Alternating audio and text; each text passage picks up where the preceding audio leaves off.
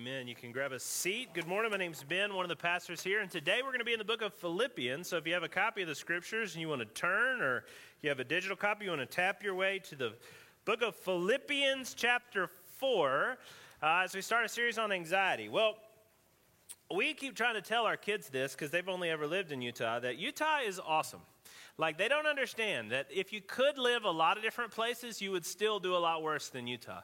If you love living here, you probably love it for many different reasons. We have the beauty of the mountains everywhere, the natural beauty of Utah, which is still arresting, I hope. Like, maybe when you first got into the state, you would do that, where you just keep gawking at, like, the view. And Rachel and I would always text each other about, like, the view. Have you seen the view from Starbucks, though? Like, have you seen the view from the back of Target? Like, have you seen? Because everywhere has these beautiful views. And maybe you do that less over the years or decades, but you still have an incredible view. Best snow on earth, great access to the ski resorts, just a wonderful place to live, mostly. So in Utah, we have like higher than national average education, higher than national average household income. But here's one thing that we're not only bad at, we are the worst in the nation.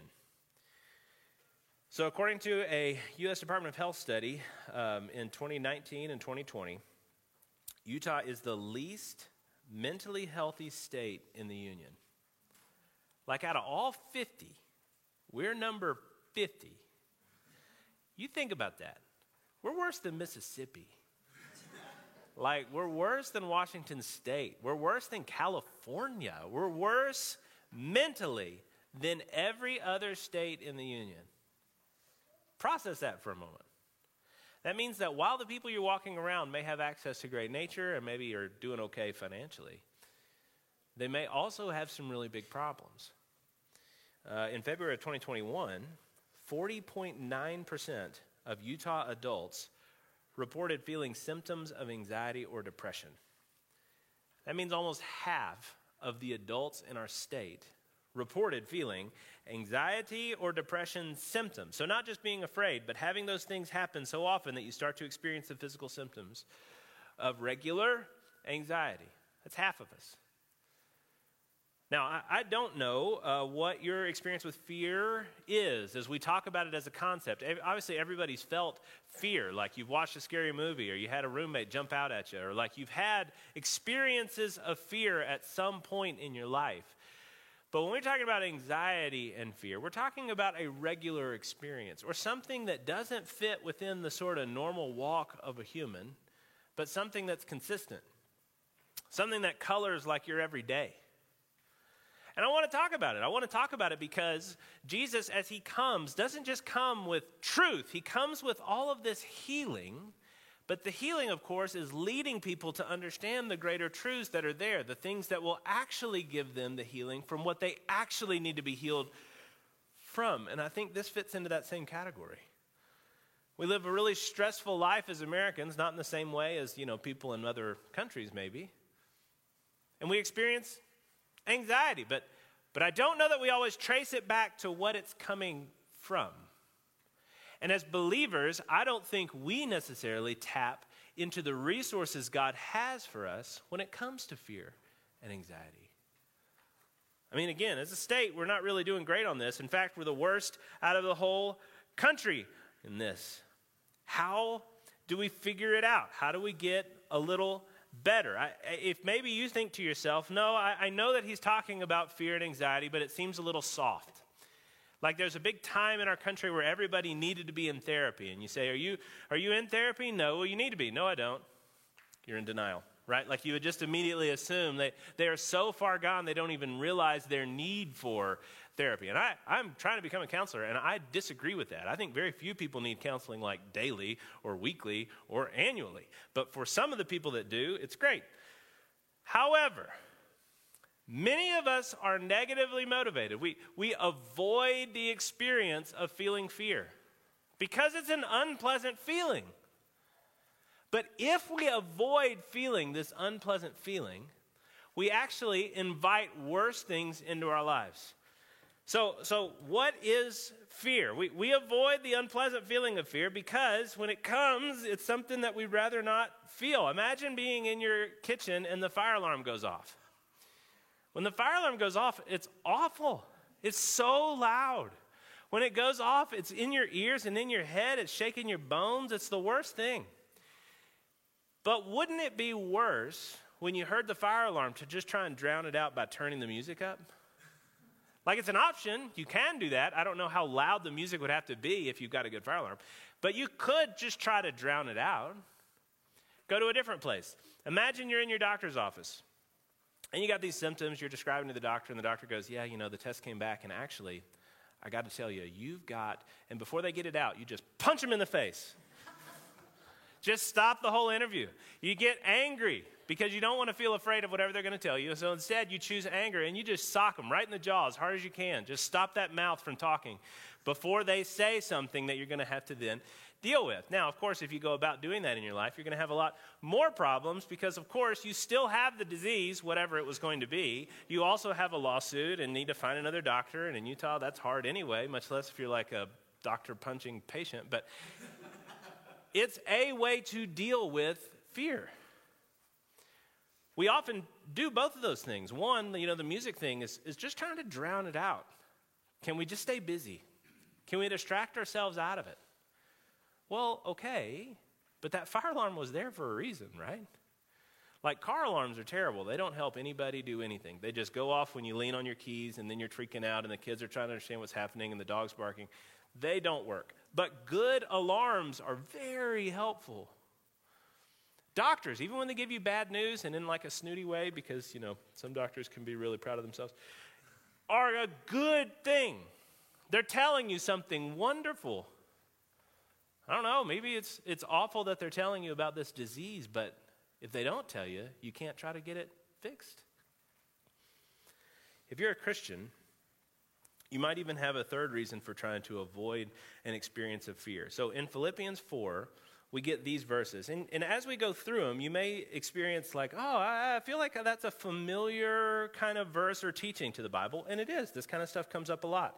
Philippians 4 in verse 5 and following says, "Let your reasonableness be known to everyone. The Lord is at hand. Do not be anxious about anything, but in everything, by prayer and supplication with thanksgiving, let your requests be made known to God. And the peace of God, which surpasses all understanding, will guard your hearts and your minds in Christ Jesus." And we go, wow, great. But, if you're a Christian, what he said there was first a command. Don't be anxious. That's a crazy command. My oldest daughter started middle school, and the big rule for sixth grader was for the first 2 weeks, you are not allowed to panic. If you don't know where you're going or you're late to class, don't panic. It's fine. Somebody will help you. We'll get it figured out. You're not going to be in trouble. For the first 2 weeks, your number one rule is don't panic. And we laughed about that at our house, and we made jokes about it where Caroline's about ready to go to school, and we'd be like, "Caroline, don't panic, Caroline. Whatever you do, don't panic." Like the rule of don't panic makes you kind of nervous that you're going to panic about panicking, and it just sort of folds in on itself. Well, does the Christian experience that?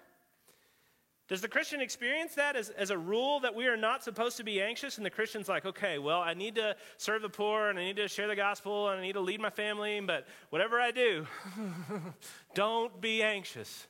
God help me, please. No, I can't be anxious. I definitely can't disobey that command. And then, even if you get past that piece, there's a promise that's sort of connected with it about the peace of God surpassing all understanding, guarding your heart and your mind in Christ Jesus. And you go, okay, well, Lord, I was trying to pray and not panic, but I certainly don't have peace that passes all understanding. So, am I not one of those people? Like, maybe that promise is for God's people, and if I experience so much fear and so little peace, maybe I'm not one of God's people. Well, that's more terrifying than anything else we've talked about today. So what I want us to do is just take a minute. I want to take a minute to listen to the fire alarm. I want to take a minute to just hear from the doctor. I want to understand this text in the right way and what God says about fear in the right way, so that as a people, we can start understanding not only how to deal with fear in our own lives, but how to be a people that can point others to the comfort that we've received through Christ. So what is fear? That's our kind of first question today. What is fear? Psalm 27, 1-3 says, "The Lord is my light and my salvation. Whom shall I fear? The Lord is the stronghold of my life. Of whom shall I be afraid? When evildoers assail me to eat up my flesh, my adversaries and foes, it is they who stumble and fall. Though an army encamp against me, my heart shall not fear. Though war arise against me, yet I will be confident." That sounds very psalmy. If you've ever read the Psalms, this is the kind of stuff you see a lot. We talked about this for a second last week. The most common command in Scripture. Do you know what it is? Well, if you're here last week, you already knew. It's fear not. That's the most common command in Scripture. You think it's going to be about like lust or greed or something. But no, the number one most frequent command, I don't know that it's the greatest command in Scripture, but it's the most frequent command in Scripture, is stuff like this. Fear not. Whom shall I be afraid of? Whom shall I fear? When we're trying to describe fear, I think these kind of verses help us to understand it. Just take a moment, put it on a whiteboard. He's describing how he won't be afraid, even though his life is under threat because of this other experience, because of this God who's going to tip the scale and change the circumstance. But he's tempted by fear. He's tempted by fear because something that he loves, namely his life, is in danger by these evildoers, these adversaries and foes that want to eat up his flesh and make him stumble and fall. A biblical counselor named J. Alistair Groves and Winston T. Smith wrote a great little book called Untangling Emotions. I'd encourage you to read it. But in there he says, fear, whether mild uneasiness or abject terror. So fear, wherever it is on that scale, just a constant sort of buzzing in the back of your ear or like sweats and not being able to sleep at night, has a simple message. Something you value is under threat. Now, that may seem really stupid and easy. That may seem like something really profound. But let me try to help you understand why this is so useful. This means that when you feel fear, you can ask this question. When alarm bells are going off, you can ask this question. What do I value that's under threat? And what is that threat? See, there's this idea that it would be really great not to feel fear. As though God gave us a life without fear, and then after the fall, we started experiencing all this fear. And I think that's right. I think if we had been in the garden forever, we wouldn't have experienced fear, certainly not in the same way. But after the fall, we experienced it a lot. It's our daily bread. But fear, you have to be careful about what you're talking about here, is an emotional reaction to your understanding of a situation. If the situation's bad, fear is actually a helpful thing, just like an alarm bell is a helpful thing. It'd be great to live without fear, but really what we should mean by that is to live a life without circumstances that create fear. Saying you want to live without fear is like saying you want to live without pain. That sounds really cool. There's a Bond villain that had that ability or disability. He got shot with a bullet, and it was like working its way through his brain, killing his nervous system. But on the way, it turned off his ability to feel pain, which made him a way more impressive Bond villain. I looked it up. His name was Reynard. And Reynard couldn't feel pain, and so he was getting like more and more powerful as he was going along until, of course, it killed him. Because, of course, it's going to. Like, if you can't feel pain, it sounds great until you realize just how terrifying that would be. Like, we want to be Superman who doesn't experience damage or pain. To say that you can't feel pain, but you still take the damage, well, that's not great. We want something that alarms us to the fact that something's wrong. Fear is an alarm telling us that something's wrong. Something you love is under threat. Now, that's a good thing. It means you love something, but it also means you got something you have to deal with. Fear should create in you action. We talk about fight or flight as a common response to fear, and that's true. You have a part of your brain that's a little deeper down that God gives you so that when something happens, you can immediately react, and you can think about it later. But when you get to a place where you're in a little bit of a calmer mode, the rest of your brain can kind of tap in and start arguing about what's going on with this fear.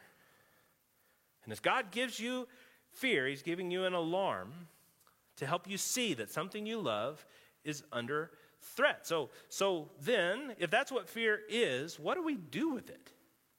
What should we be trying to do when we experience fear? Well, the first thing I want us to think about is just listening to the fear. This is the first big hurdle. It's what I was talking about earlier, about how you would rather turn up the music or punch the doctor. I would rather be angry than be afraid. Let me choose anger. I would rather be distracted than be afraid. Let me watch more stuff. Let me keep the YouTube app open all the time. And just as we're talking, that's cool, but as soon as we're done, maybe I could start listening to something as I go. The proliferation of the earbud everywhere and the descending knockoffs or whatever, where people just got something going all the time. Why? Well, because they're geniuses and they got to get that much content into their developing minds. Maybe. These podcasts that are 3 hours long, why? I think people are hungry to just have something going so they're not thinking about something else. There can be a lot of things. We're painting with a broad brush here. But the first thing we want to do is just maybe stop for a second and ask, what am I afraid of? What's the threat that I'm experiencing? And what is it a threat to? So what do we do with fear? The first thing we need to do is just listen to it. Uncomfortable. Maybe you need somebody to hold your hand while you do it.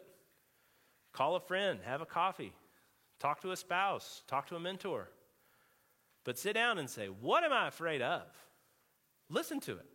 And then start to examine it. Say, okay, is what I'm afraid of realistic? Is this even reasonable? Is the thing that I love something that really is under threat? Usually the answer is yes, but take a second to just even analyze and say, okay, if I am afraid, what do I love and how is it under threat? If you can take a second to do that, you take a second to just sort of restore the original purpose of fear. You may find when you do that, the thing you're trying to protect is something that you shouldn't protect. There's a whole category of fear, which is being caught. Do you experience fear, but really it's got a lot to do with guilt and shame? If you have an addiction, something that you wish people didn't know about, you look at pornography maybe, you can experience a lot of fear that way. Fear that you're going to be caught. That's in that book, that Alistair Grove's Untangling Emotions book. He talks about that. Well, if that's the case, all right, let's move forward with that. Let's work on that. We talked about it 2 weeks ago, about how we're going to restore one another in a spirit of gentleness when you're caught up in sin.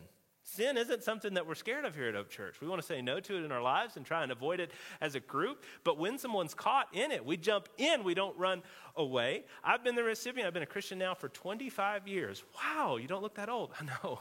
But I have. I've been a Christian for I got saved when I was 13. I've been a Christian for 25 years. And over that quarter century, again, wow, I have experienced countless times where other believers have walked with me to restore me.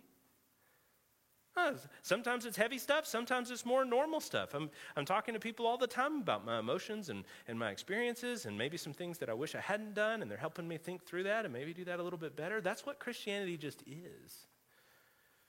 Okay, that's one category for fear. But what if it is something that you should love?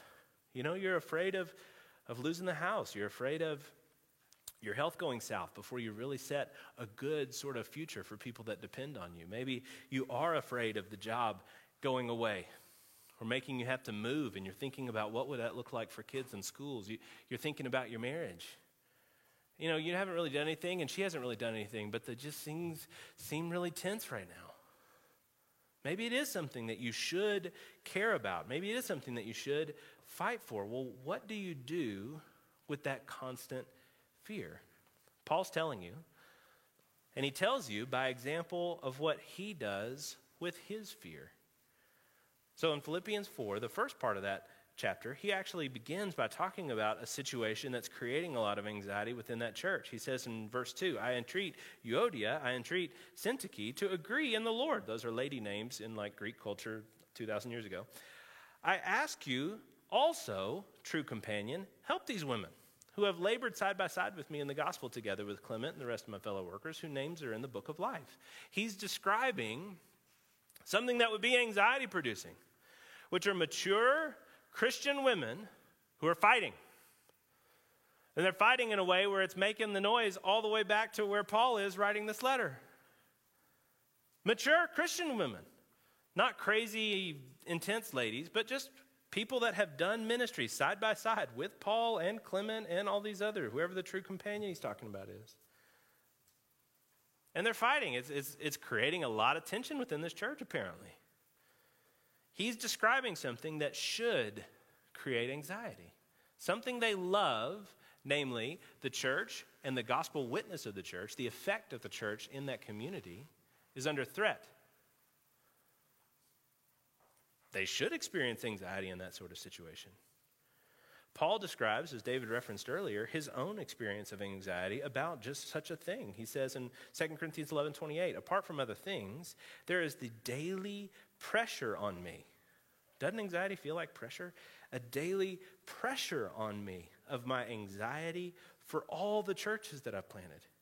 Who's weak and I am not weak? Who is made to fall and I am not indignant? Christianity is not superheroes that have set down their fear. Paul, who's being held as an example for us, experiences fear because he experiences love in a fallen world. If you love something and there's danger around, you should feel fear. The question is, in Christ, what do you do with it? Because he doesn't stay with that fear. He says in Philippians 4, and this is that command we talked about earlier, don't be anxious about anything, but in everything, by prayer and supplication, with thanksgiving, let your requests be made known to God. He says, experience fear. That's going to happen. You're supposed to love God and everybody. The problems that are going on with people, that's everybody. You're going to have a ton of experiences of fear for people that you love. But when you experience that fear, instead of trying to distract yourself and letting it grow, instead of letting it spin out, he says you take that fear to the Lord. There's a guy named David Powlison.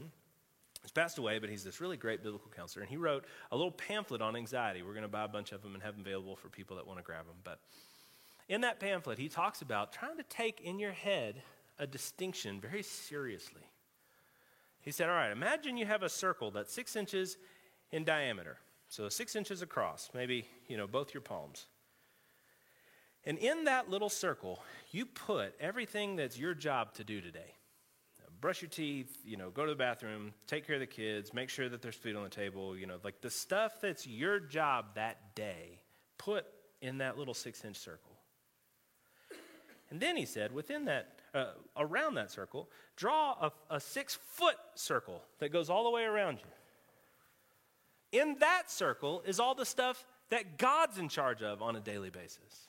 Gravity, the sun rising, your metabolism continuing to work. Whatever the 1,000 billion million things that an infinite God, in his infinite sovereignty and his infinite strength and wisdom, causes to happen on a daily basis, on a minute basis, on a second by second basis. Taking a moment to just count that stuff out.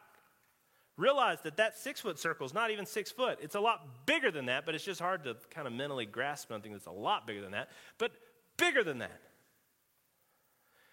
What we do as believers when we pray is a couple of things. One is those 2 circles. We realize what we can do, and what we're asking him is what he has to do. We're inviting him into this equation. The circumstances that you're experiencing are thing that I love, danger to the thing that I love, and my fear about how I'm going to handle it. When you pray, what you're doing is you're remembering that, there are some things that you need to do about your fear. You're going to be called to action, not inaction. But that action is going to take place at the same time as, and in an incredibly small degree compared to, God's action in that situation. You put God into that equation, you realize that he's going to be involved at every level.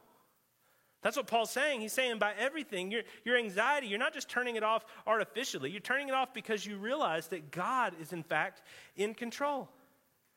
And once you put him into the equation, you start thinking about something else. There's a reason that this is the next couple verses. It says in verse 8, finally, brothers, whatever is true, whatever is honorable, whatever is just, whatever is pure, whatever is lovely and commendable, if there's anything excellent, if there's anything worthy of praise, think about these things. Paul says that once you have identified what's going on and brought God into that equation, start thinking about other good things. There's a really great biblical counselor, again, a guy named Brad Hamrick. He's my sort of boss in my program that I'm doing right now. But this is what he says. He says, notice that this doesn't downplay the problem. It doesn't ask you to be unmoved. It does call you to remember that you're in a good story being written by a good author. Paul isn't asking Christians to pretend that bad and hard things don't exist. That's denial, not faith. What faith is realizing that while there are some really dark chapters, this is a good story. We're in a really good story being written by a really good author. Yeah, there's some scary stuff happening right now. But he's got it. Now, here's a third question. Because if you get some grasp on what fear is, and you get some sort of bare bones grasp on what God kind of commands you or offers you in the middle of that, and you start doing it, you're going to realize that you're still really afraid a lot. So here's the third question. Well, what happens when it doesn't get that much better? Like, you know, you said all this, Paul, and thanks, but what happens when it doesn't really feel better? When I still feel an incredible amount of anxiety. I think that happens a lot. Well, as soon as that starts to happen, I want to just invite you in. I want to ask a couple of more questions. What is your relationship with God like? There's a difference between saying, hey, God's got this, and believing that God's got this. And the difference has to do with your understanding of God and his relationship with you. As soon as I say, hey, man, it's okay, God's got this, there's an immediate question that might come up in your mind where you go, can he, though? Like, is he strong enough to do that? Because what I'm talking about is pretty awful. It's relational. It's going on within the will of a person that I love. They're making these terrible decisions. Can God fix that? Okay, maybe he can, but will God fix that? Does he care about that person enough to want to do that? Does he care about me enough to do that? Okay, he can, he will, but would he even hear me when I talk to him? Like other people, they can probably talk to God because they're probably godly, but I'm not. I'm terrible. Would he even hear my prayer? When I cry out to him because everything's breaking? Well, when you just take out one verse, like don't be anxious, you forget everything that's around it. In chapter 3, Paul's already talking about this. He says, indeed, I count everything as a loss. He just talked about all the things that people think of as righteousness and how his life actually showed not just those things, but like those things to the highest degree. You're trying to follow the law? I was a Pharisee. You're trying to do this stuff? I did more. And then he says, but I don't see any of that righteousness. I don't see any of that goodness as a good thing even. I count everything as a loss because of the greater worth, the surpassing worth of knowing Christ Jesus, my Lord. For his sake, I've suffered the loss of all these things, and I count them as rubbish in order that I may gain Christ and be found in him, not having a righteousness of my own that comes from my doing, from the law, but that which comes through faith in Christ, the righteousness from God that depends on faith. I don't know if you're following all that. That language can be a little clunky sometimes. But what he's talking about is what we call the gospel. When I said I became a Christian, I'm talking about this experience. It's the experience of saying that I can't earn acceptance before God. God's there, and I've broken his law. We're not okay. And I can't fix the fact that we're not okay. We're separated. But Jesus has come, being both God and man, to live a perfect life and become a perfect sacrifice. Now that's mechanism talk. I'm telling you how something happens. What I'm telling you happens is that he makes a way for you to be forgiven and brought back into relationship with God. And not just like allowed to be around him, like all the way back in relationship with God, like adopted into his family relationship with God. And if that's true, then you can start putting to bed all of your questions about could he help, would he help, will he help me? Yeah. Yeah, he will. Why? Because he's already done the bigger thing. Paul could have confidence when he goes to God with his anxieties because God has already taken care of his greatest anxiety, which is his sin before a holy God. If God will do the more, won't he do the less? It's the same as saying a dude loves you so much he buys you a Lamborghini. Oh, I would love it. I can't fit. I've seen them. They're really actually pretty small if you've ever seen one. But they're sexy. I don't know why the car can be sexy, but they are. If you see one of those and somebody says, you're great. I love you. I don't know if you can even fit, but I bought you this Lamborghini for you because I love you. And you go, wow. Would you then feel anxious about asking for like a piece of gum? Seems so stupid, but I'm trying to help you see how stupid it is that he would give you the gospel. He would give you his son, and that you would be scared to ask about like next month's rent. That's a stick of gum, baby. That's nothing. Even if it's something, it's not next month's rent. It's the soul of your kid. It's something huge.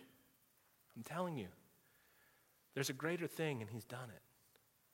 He'll do the less too. Paul learned that. It says in verse 9, what you have learned and received and heard in me, practice these things, and the God of peace will be with you. Paul in verse 9, in effect, is saying, you remember the time I spent in Philippi. Those were stressful days. You saw me wrestle with anxiety. You heard me wrestle with anxiety in this very letter. So please, don't be self-conscious about your struggle with anxiety. Recall my example to stifle the sense of stigma that often accompanies anxiety and do the kind of thing you saw me do. What's he saying? He's saying it's okay. It's okay. God's got this. He's got it in this specific situation, but he's also got it in the bigger situation, the fact that you're doing the stuff you're supposed to do and you still feel really anxious. Give it time. The Apostle Paul was working on this hard. It's going to be hard. If you're a believer in a fallen world, you're a soldier in enemy territory. Yes, you would long for the war to be over, but the war's real. And while the war is going on, there's anxiety. Yeah, you want it to be over, but it's not over yet. My kids and I, we were watching this video, and there was this person interviewing their grandmother. It was this really old, she looked like a Korean lady. And they're like, what do you hope for this year? What are your goals for this year, Grandma? And she went, oh. She had an egg. She was like tapping on the counter. Oh. And they said, what are your goals? And then like another generation person, like maybe the mom in between the grandma and the grandkid, said, to live another year, like making a joke. And the grandmother went, oh, I hope not. Yeah, I was like, oh, preach. You know, like I feel that. I'm ready. I'm done. But no, we're not. We're not. And if we can trust in the Lord that says in the middle of all that, I'm with you, then with Paul, we go through this experience and we get to a place where we can say with Paul, verse 11, not that I'm speaking of being in need. I've learned in whatever situation I am to be content. I know how to be brought low, and I know how to abound. In any and every circumstance, I've learned the secret of facing plenty and hunger, abundance and need. I can do all things through him who strengthens me. Now, what we've done is necessarily skim. We've had to talk high level. The next 3 weeks, we'll still be skimming, but we're going to talk about specific fears. We're going to try and take this stuff and apply it in a way that helps you to see that a lot of Bible really does cover this stuff. Whatever your fear might look like, can I just ask you to come back the next 3 weeks? Not a huge commitment, but if you would, just start looking at this stuff and talk to somebody. Talk to God right now. Talk to a person this week. Can you just make a task on your phone? You're allowed to do that right now if you want to. Just make a task on your phone to text somebody and say, hey man, you got time? Can I buy you lunch? Can you buy me lunch? Can we have coffee? Can we just chat? I got some stuff I want to talk to you about. And just lay it out there. You're not going to have somebody go, ew. If it's somebody here, hopefully they're going to go, yeah, let's talk about that. Maybe you'd let me be involved in that process. I'd love to. But just take a moment to examine this stuff. Stop running from it and go to the only one who can really fix it. Let's pray. Lord God and Heavenly Father, I ask for your grace on your people. You say in 2 Corinthians, in the first part of it, that we comfort others with the comfort with which you have comforted us. Lord, our ministry to the world is first and foremost a ministry of reconciliation. We're telling people how they can be with you again, but that may not be a place that most people can start. They may have to start with the fact that they're really afraid. And in Jesus, they have the resources to be less afraid. Okay. Blind people came, Lord, and you healed them, knowing they would lose their sight again in death, but you healed them, hoping that seeing you are good and seeing that they can see, they would see that you're the light of the world. I pray, Father, that as we experience your comfort as a good God, we would be able to comfort others with that same comfort. Give us the grace, Father, even if we're not fearful people. Maybe there's some really brave folks here. They just don't experience that. Awesome. But give us the grace to see this stuff and experience it well for others as well as for ourselves. And as we do this, Father, we pray that you would glorify your name in your people and in this city. In your holy name we pray. Amen.